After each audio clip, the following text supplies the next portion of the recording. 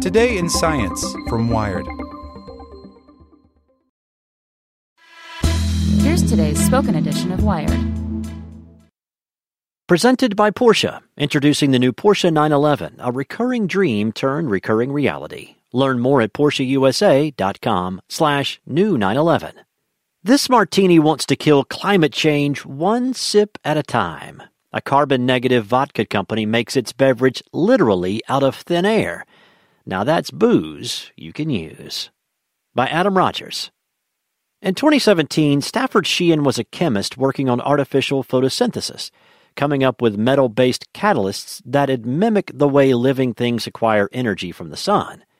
He did not expect to create a martini that could save the planet.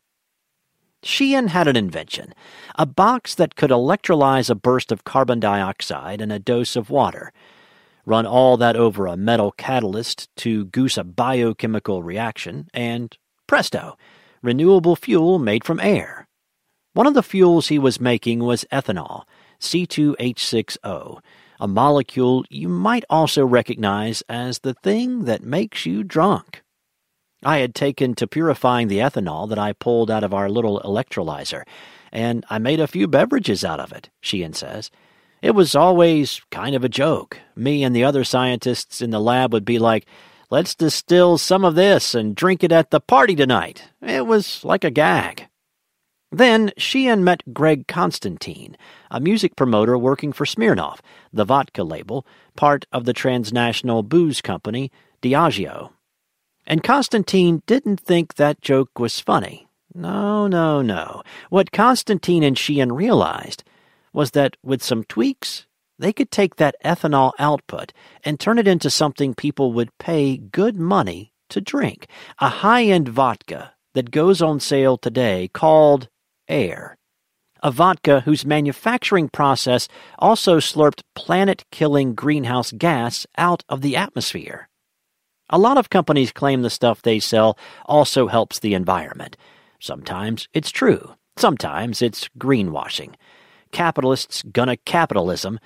But if Air has done the molecular math right, this booze actually kills climate change a little. Traditional alcoholic beverages are a miracle of evolutionary biology. Yeast, a fungus, eats certain sugars and excretes ethanol and carbon dioxide on the other end, plus a bunch of other aromatic molecules with their own flavor contributions. The sugar source determines the type of booze. Start with grapes, you get wine.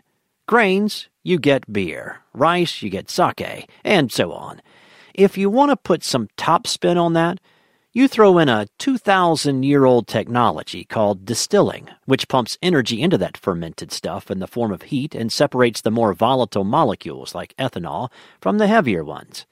Distill wine, you get brandy. Distill beer, you get whiskey. Sake, you get shochu. And so on again. Or you could just not.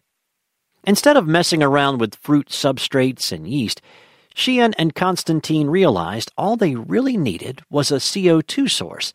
That could be hydrogen refining, the production of the antifreeze ingredient ethylene glycol, the production of plastic. Or even, and this was pretty slick, the waste CO2 from other alcohol producers. Why try to fight thermodynamics and pull it out of the air at 400 parts per million, Sheehan says. Run that CO2 and some tap water through a new version of the electrolyzer, and you get booze. Well, a solution of water, and 20 to 25% ethanol to be precise. To get it up to spirit potency, that goes into a still. We distill it all the way to 96%, Sheehan adds.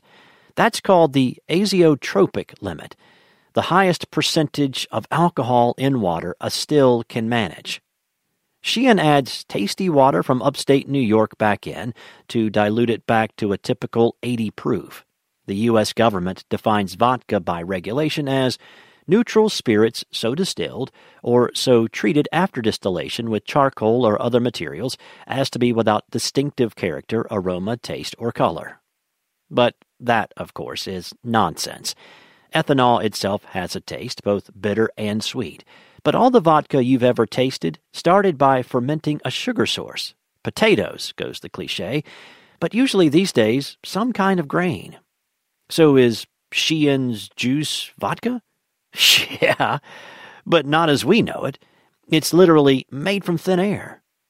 We have a power purchase agreement where we're powered by renewable energy, and we have solar panels on top of the distillery too, Sheehan says. That's what runs the electric boilers that heat the bottom of the still. Air has partnered with a gas provider to deliver CO2, and according to that company's life cycle analysis, it only takes 200 kilograms of CO2 to deliver a metric ton of same. The company factored in a 10-year lifespan for the mostly steel still, and even bought offsets for the label printing. By Air's math, the process of making a kilogram of ethanol actually removes 1.47 kilograms of CO2 from the atmosphere. Since the 750 milliliter bottle you might buy for $65 has 0.236 kilograms of ethanol in it, it's about 3/4 of a pound. Me, a booze nerd, carbon-negative vodka. You, a sophisticated connoisseur, earth schmert. How does it taste? I ran a small, informal tasting in the Wired office and found Air's vodka to be sweet and slightly viscous, even at room temperature, with a sharp, almost isopropyl-like aroma.